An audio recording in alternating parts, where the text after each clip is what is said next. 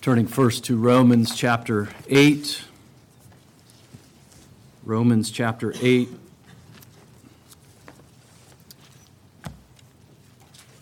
We'll read verses 28 through 30. And as you're turning there, I'll take the opportunity to wish you all a Happy New Year.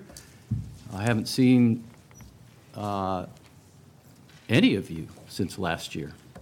So Happy New Year to you. May the Lord, even though this has been a bit of a rough start for many of our families, may the Lord bless us with health and strength and grant us His mercy and grace in this new year. Romans 8:28, this is God's inspired and infallible word. And we know that God causes all things to work together for good to those who love God, to those who are called according to His purpose. For those whom He foreknew, He also predestined to become conformed to the image of His Son, so that He would be the firstborn among many brethren. Genesis chapter 42, verse 35 is where we'll begin our reading this morning. Genesis 42:35, we're taking as our text chapter 43, verses 1 through 15.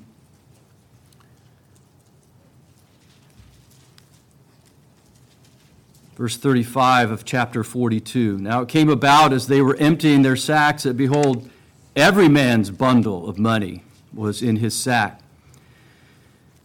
And when they and their fathers saw their bundles of money, they were dismayed. Their father Jacob said to them, "You have bereaved me of my children. Joseph is no more, and Simeon is no more, and you would take Benjamin. All these things are against me." Then Reuben spoke to his father, saying, "You may put my two sons to death if I do not bring him back to you. Put him in my care, and I will return him to you." But Jacob said, "My son shall not go down with you, for his brother is dead, and he alone is left. If harm should befall him on the journey you are taking, then you will bring my gray hair down to Sheol in sorrow. Now the famine was severe in the land, so it came about when they had finished eating the grain which they had brought from Egypt that their father said to them, "Go back, buy us a little food." Judah spoke to him, however, saying, The man solemnly warned us, saying, "You shall not see my face unless your brother is with you. If you send our brother with us, we will go down and buy you food. But if you do not send him, we will not go down. For the man said to us, 'You will not see my face unless your brother is with you.' Then Israel said, 'Why did you treat me so badly by telling the man whether you still had another brother?' But they said, 'The man questioned us particularly about our relatives, about us and our relatives, saying, "Is your father still alive? Have you another brother?" So we answered his questions. Could we possibly know that he would say, "Bring your brother down"?' Judah said to his father Israel, 'Send the lad with me, and we will arise and go, that we may live and not die, we as well as you and our little ones. I myself will be surety for him. You may hold me responsible for him. If I do not bring him back to you and set him before you, then let me bear the blame before you forever. For if we had not delayed, surely by now we could have returned twice.' Then their father Israel said to them, 'If it must be so, then do this. Take some of the best products of the land in your bags and carry down to the man as a present a little balm and a little honey, aromatic gum and myrrh pistachio nuts, and almonds. Take double the money in your hand, and take back in your hand the money that was returned in the mouth of your sacks. Perhaps it was a mistake. Take your brother also, and arise, return to the man. And may God Almighty grant you compassion in the sight of the man, so that he will release to you your other brother and Benjamin. As for me, if I am bereaved of my children, I am bereaved. So the men took this present, and they took double the money in their hand, and Benjamin. Then they arose and went down to Egypt and stood before Joseph. The grass withers, the flower fades, but the word of our God stands forever. Amen. Amen. Be seated, please. Let's join again in prayer to seek God's blessing upon the preaching of his word. O Lord God Almighty, we call upon your name as we look to your word and as we look to your Spirit now, asking that you would be pleased to remember your promise, that the Spirit would lead us in the truth, that he would guide us in our understanding of your word. Grant that understanding, O Lord, and grant the Spirit's power both in preaching and in the hearing of your word. We ask in Jesus' name. Amen. Amen. Children, when I was a boy growing up in northeastern Kansas, we often would visit our grandparents, spent quite a bit of time in the home in which they lived for 70 years as a married couple. My grandmother had a pressure cooker. I don't know if you've ever seen one of those. I don't think they're like the ones that are made today. This one had a relief valve on the top, and as the pressure built up in the cooker, that relief valve would jump on top of the pressure cooker. The meat that my grandmother prepared always tasted best when she made it in that pressure cooker. I didn't realize at the time that without the relief valve on the lid, that the lid would have blown right off of it as the pressure built up inside. Life can be like a pressure cooker. The pressures of life and its troubling circumstances can build up, and sometimes they can be overwhelming. As we reflect upon the past year, none of us escaped life's difficulties. And some of you experienced a multiplicity of trials. We know that we'll face troubles in the coming year as well, because the Lord Jesus has told his disciples that in this life you will have tribulation. If there's no relief valve, so to speak, in our lives, those pressures of life can be devastating. Sometimes it seems as though the pressures of God's providence are going to blow the lid off of our lives. But the merciful Lord gives his people a relief valve, more than one, in fact. Jacob is in the pressure cooker of troubling circumstances in the text before us.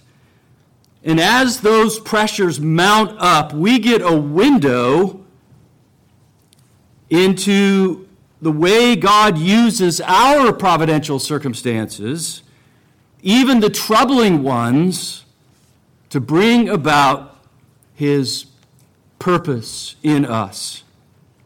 The Holy Spirit invites us to see Jacob's experience as a pattern of our own. Holy Spirit teaches us here that God uses the pressures of providence to bring about his good and holy purposes in his people and to drive them to a greater dependence upon his Son, Jesus Christ. We'll note three things in our text. In the first place, God's people often face mounting pressures of providence. God's people often face mounting pressures of providence. Secondly, God's people are prone to challenge his ways under the pressures of providence. And third, the pressures of providence always accomplish God's purpose in his people. In the first place, God's people often face mounting pressures of providence. God sometimes depletes them of their own resources. The first thing we're struck with in our text is the severity of the famine in the land. Jacob and his family are in the thick of a 7-year famine. Remember, there were 7 years of plenty, even as Pharaoh's dream revealed, and as Joseph interpreted that dream, there were going to be 7 years of plenty, and then following 7 years of famine. In the first verse of our text, Moses emphasizes the severity of the condition that Jacob and his sons, Israel and his sons, faced. Now the famine was severe in the land. And do you notice the irony in verse 2 of our text? The famine was severe in the land, and Jacob says, go back, buy us a little food. These people were starving. They had nothing left to eat. The cupboards were bare. And he said, go buy us a little food. Go back reminds us that those cupboards had already been depleted of food once. He'd sent his sons to the source of provision. Egypt was the only place that they could go to buy food. Joseph was the only one who could give them what they needed to be saved from certain death. And they'd gone to him. They'd gone to Joseph. They'd returned with their sacks full of food, but now they'd gone through all of that food. And here again, they're feeling the pressure of God's providence. The Lord does this to show his children that they must depend on him and not their own resources. God sometimes causes his children to face perplexing circumstances in their lives. Jacob's sons stand charged as spies by the second most powerful man in Egypt, who also happens to be the only one from whom they can get food. And their brother Simeon is being held hostage there. And if that weren't perplexing enough, Jacob's sons were confronted with a bewildering state of affairs during their return trip to Egypt. Chapter 42 and verse 28, when at their lodging place, one of them opened his sack and found his money returned. Their hearts sank and they trembled, but they knew it was God's doing. The pressure mounted when they got back home and began emptying their sacks and discovered that every man's money was in the mouth of his sack, and fear struck their hearts. This development greatly perplexed Jacob and his sons, and they were all concerned about what the consequences might be when they returned. The Lord sometimes brings these kinds of circumstances upon his children to show them that they lack wisdom and they must seek it from above. God sometimes separates his people or bereaves them of their family beyond the pressure of the famine and providing for his family, beyond the perplexity of the circumstances Jacob faced. He's also dealing with the grief of loss as well as the potentiality of further loss. He expresses his grief in chapter 42, verse 36. Joseph, his beloved son, was gone. Simeon is held hostage, and Jacob considered him as good as lost to him. His sons have made it clear that the only way that to clear up the charges and to retrieve Simeon is to return with Benjamin, which puts Jacob at risk of losing his youngest and most beloved of his remaining sons. God sometimes takes from his children those they love most dearly to show them that their hope must be in him and him alone. Jacob's history is recorded for us so that we'll understand that these are the kinds of things that God's people will face in the pressure cooker of life.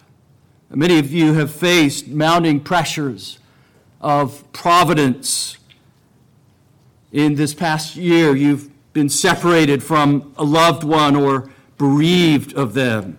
Finances are already depleted and further fiscal demands come at that point. Everything breaks at once. A series of difficult circumstances rocks your family. You've faced relational issues in your marriage, your family, in the workplace, or in courtship. You've dealt with chronic illness, a serious surgery, or a sequence of illnesses, sometimes perplexing illnesses, for which the physicians can't find any cause. You're wrestling with strong temptations. You're struggling to balance family, work, and church responsibilities. This isn't Murphy's Law, that if something can go wrong, it will. This is divine providence. Some of you are facing the overwhelming pressures of providence now in your Christian experience. And as with Jacob, these pressures are manifold. And when this happens, secondly, God's people are prone to question him. God's people are prone to challenge his ways under the pressures of providence. Now, Jacob's sons had already questioned God's ways when one of them found the money in his sack. Chapter 42 and verse 28 here in Genesis. What is this that God has done to us? At least they recognized that God's hand was in this providence in their lives. Jacob himself had challenged God's way. Verse 36 of chapter 42. All these things are against me, Jacob said in an outburst in response to the gathering clouds of dark providences in his life. In the text before us, Jacob questions his son's actions that have led to these providential circumstances. Why did you have to tell them this? Why did you have to tell them you had another brother? What else could we have done, Judah said. How could we have foreseen such a turn of events? Could we possibly have known that he would ask us to bring Benjamin down?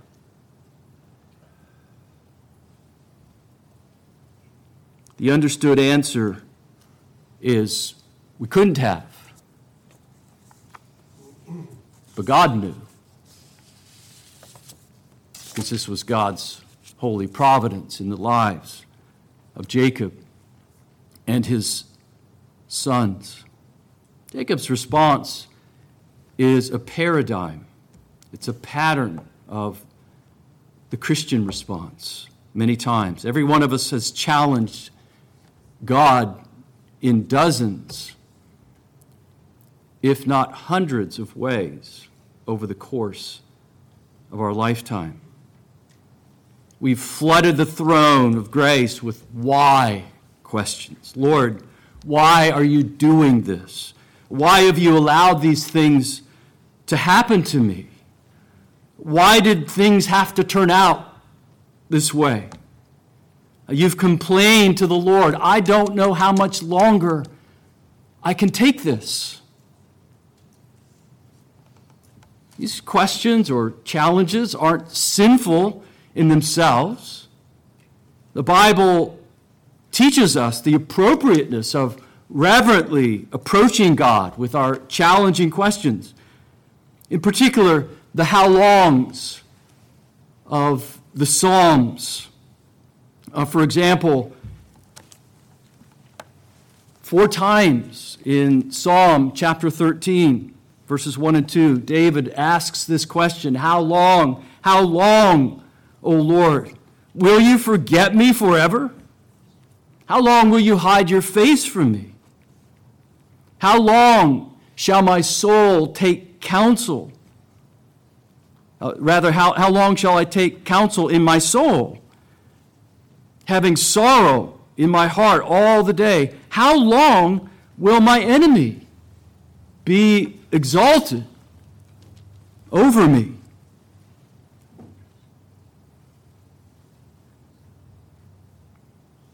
Psalm 35:17, how long will you look on? Rescue my soul. Psalm 79:5, how long, O Lord, will you be angry forever? Psalm 89:46, will you hide yourself forever? Psalm 80, verse 4, God of hosts, how long will you be angry with the prayer of your people? Such questions, such prayers to God are in part the relief valve that God supplies for his people. But questions concerning God's ways of providence must give way to an understanding of God's purpose in those providences. And that brings us then thirdly, the pressures of providence always accomplish God's purpose in his people. They're sometimes designed to push us in a direction that we might otherwise have never gone. They evoked Judah's offer here in chapter 43, verse 9. Reuben had made a similar offer in the context that we read this morning. Reuben spoke to his father, saying, you may put my 2 sons to death if I do not bring him back. Put him in my care, and I'll bring him back to you. And then Judah says, I myself will be a surety for him. Verse 8, send the lad with me, and I will arise and go, that that we may live and not die? We as well as you and our little ones, I myself will be a surety for him. You may hold me responsible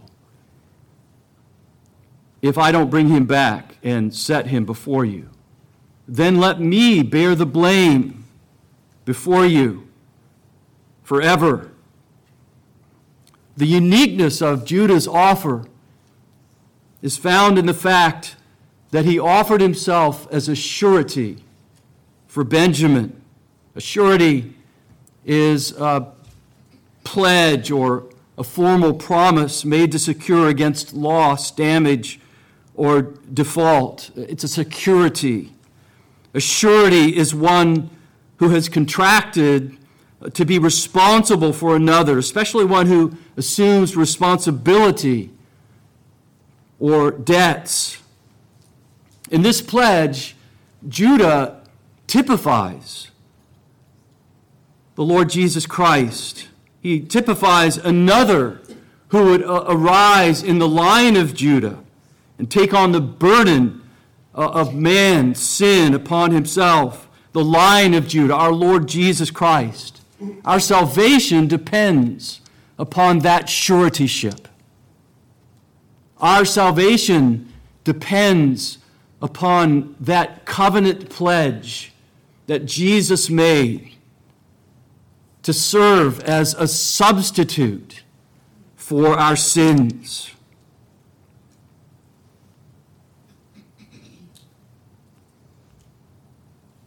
These providences forced Jacob to do what he said that he would never do.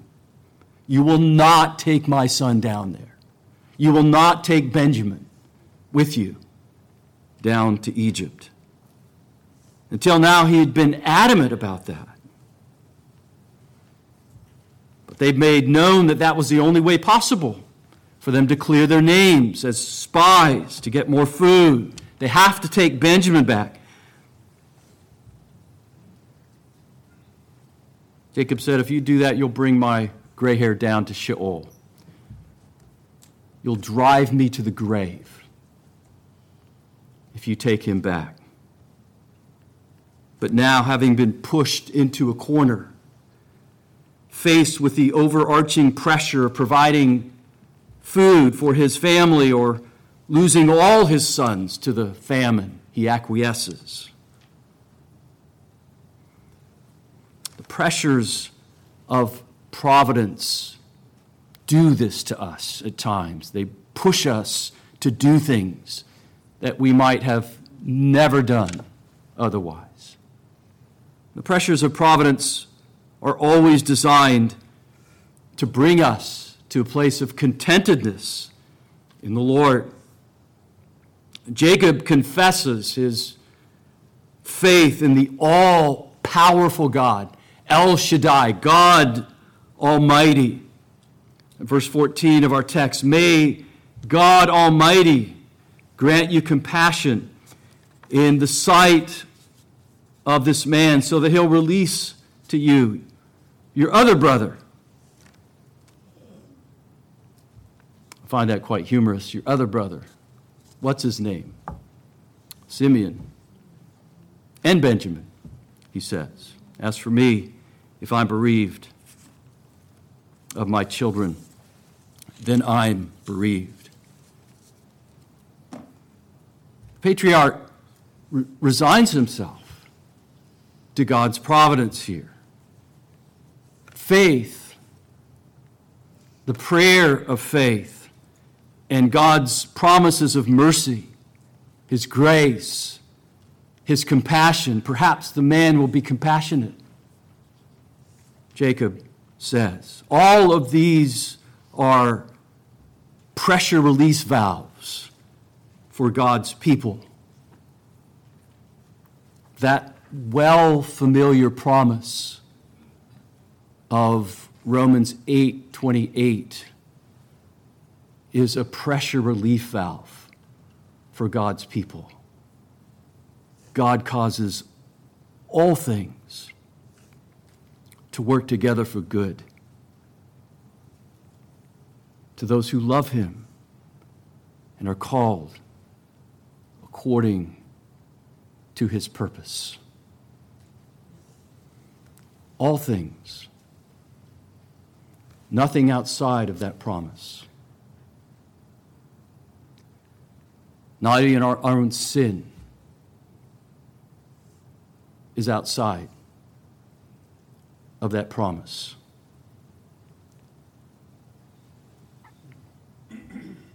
The pressures of providence are designed to help us to resign ourselves to God's purpose. And they're designed to return us to the divine provider of our sustenance with our offerings in our hands. They've gone to Joseph before. Joseph's sons, Israel's sons, have gone to Pharaoh before, to Joseph, who is a picture of Jesus, the fountain of every provision in the Christian life. When Pharaoh said, "Go to Joseph," we're reminded that we must go to Jesus for all of our needs. First, for our salvation. First and foremost, of course. We're indebted to God. We have no way to pay our debt. We confess that this morning in our prayer of confession, that we have no way to repay the debt that we owe to God. We can't repay. It's impossible for us to repay it. But Christ has paid that on the cross at Calvary. And so we must go to Jesus. We must flee to Jesus by faith to be saved from our sins, to have this burden of sin, the burden of our debt as sinners released from us, released from our backs.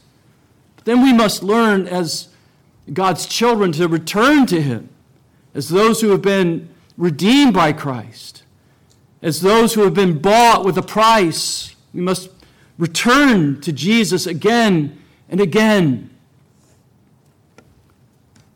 bringing to him our prayers, our requests, but also bringing to him our offerings of praise and thanksgiving when he so abundantly supplies, exceedingly abundantly, beyond all that we ask or think.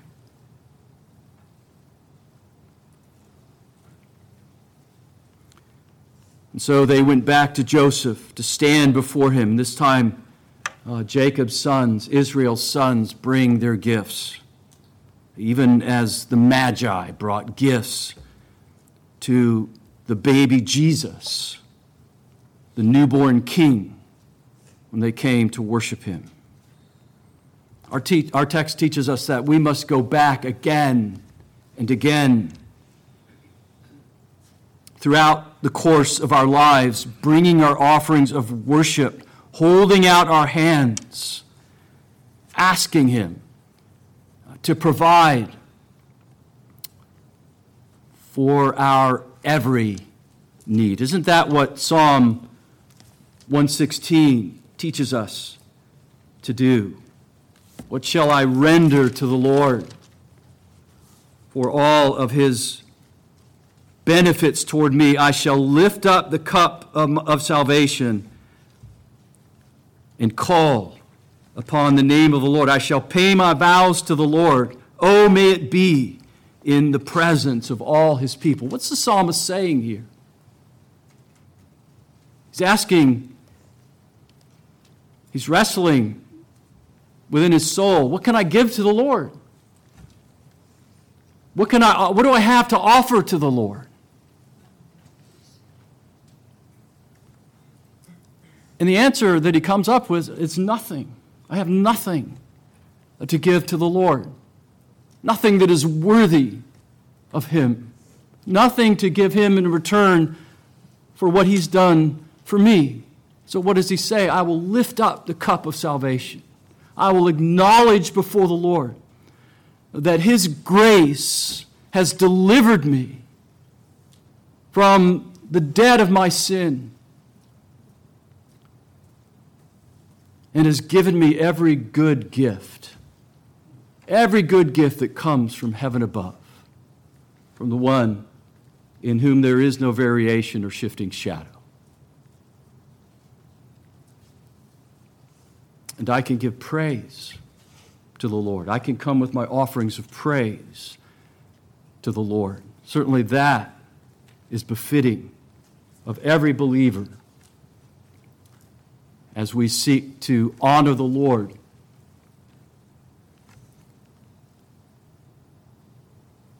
God uses the pressures of providence to bring about his good and holy purposes in his people and to drive them to a deeper dependence upon their Savior, Jesus Christ.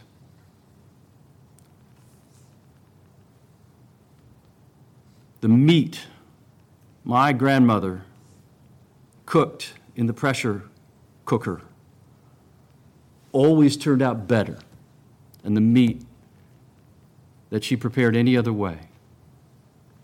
God's people always come through the pressure cooker of God's providence, better conformed to the image of his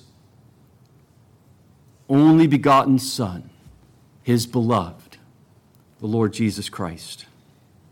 And you and I must learn a number of things regarding God's providence. In the first place, we must learn to recognize with Jacob's sons that God's hand is in every event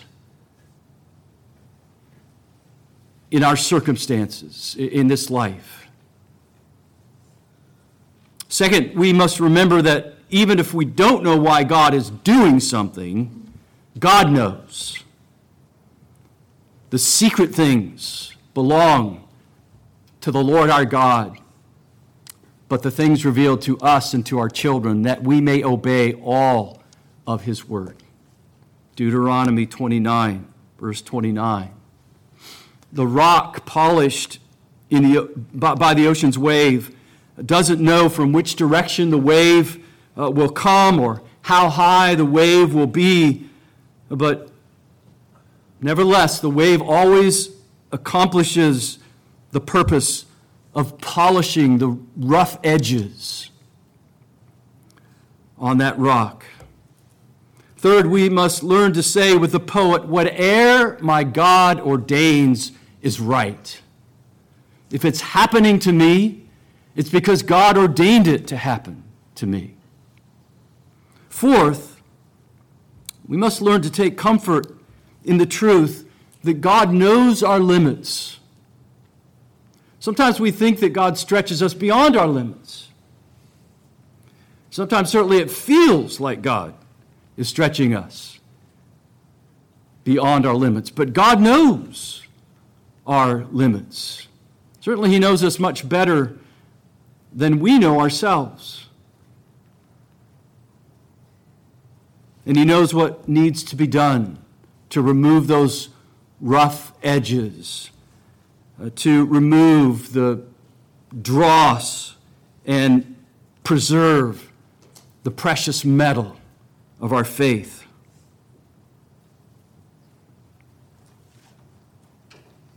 Paul acknowledges this with regard to our temptations in 1 Corinthians 10, 31, or 13 rather. No temptation has overtaken you, but such as is common to man. But the pressure cooker of providence has another release valve here. God is faithful. He will not allow you to be tempted beyond what you're able, but will provide the way of escape, that you may be able to endure it. We may not be able to tell what specific purpose God has in any event of our life, but it's essential to the life of faith that we remember that every event of the Christian experience has some role, has some purpose to serve in the interests of our Heavenly Father. To remind us of this and to help us remember that in every detail of every day of our lives, we're dealing with the loving hand of our God. From time to time, God does pull back the curtain and allow us to see, most often in retrospect, what God was doing in some circumstance or circumstances of our lives. And we can take comfort in knowing that God isn't like the Wizard of Oz, pulling levers and putting on a show, all the while not really knowing what he's doing, but hoping that it'll turn out for the best. Whatever our God ordains is right, because he knows exactly what he's doing in us. And he sovereignly brings it to pass in order to bring about his purposes in conforming us to the image of his beloved Son, our glorious Savior, Jesus Christ, and to bring him glory. Let's pray. Our Father in heaven, we acknowledge that you are a good God. We acknowledge you as El Shaddai, God Almighty. We humble ourselves before you now and submit ourselves to your providence. We confess, O God, that we do not always do this, and that sometimes our questionings go beyond the scope of the pattern that you've given to us in your word, especially in the Psalms. And that we grumble against you in your providence. Forgive us, O God. Teach us these lessons of providence. Teach us that your hand is in all of the things of our lives, even though we don't understand them or can't understand why you would do such things. Teach us, O Lord, to be humble before you and to learn to look for the purposes that you are seeking to accomplish in our Christian experience. Help us, O God, to be content in our circumstances and desire above all else not comfort in this life, but to be conformed to the image of Christ and to bring him glory. We ask in his name. Amen. Amen.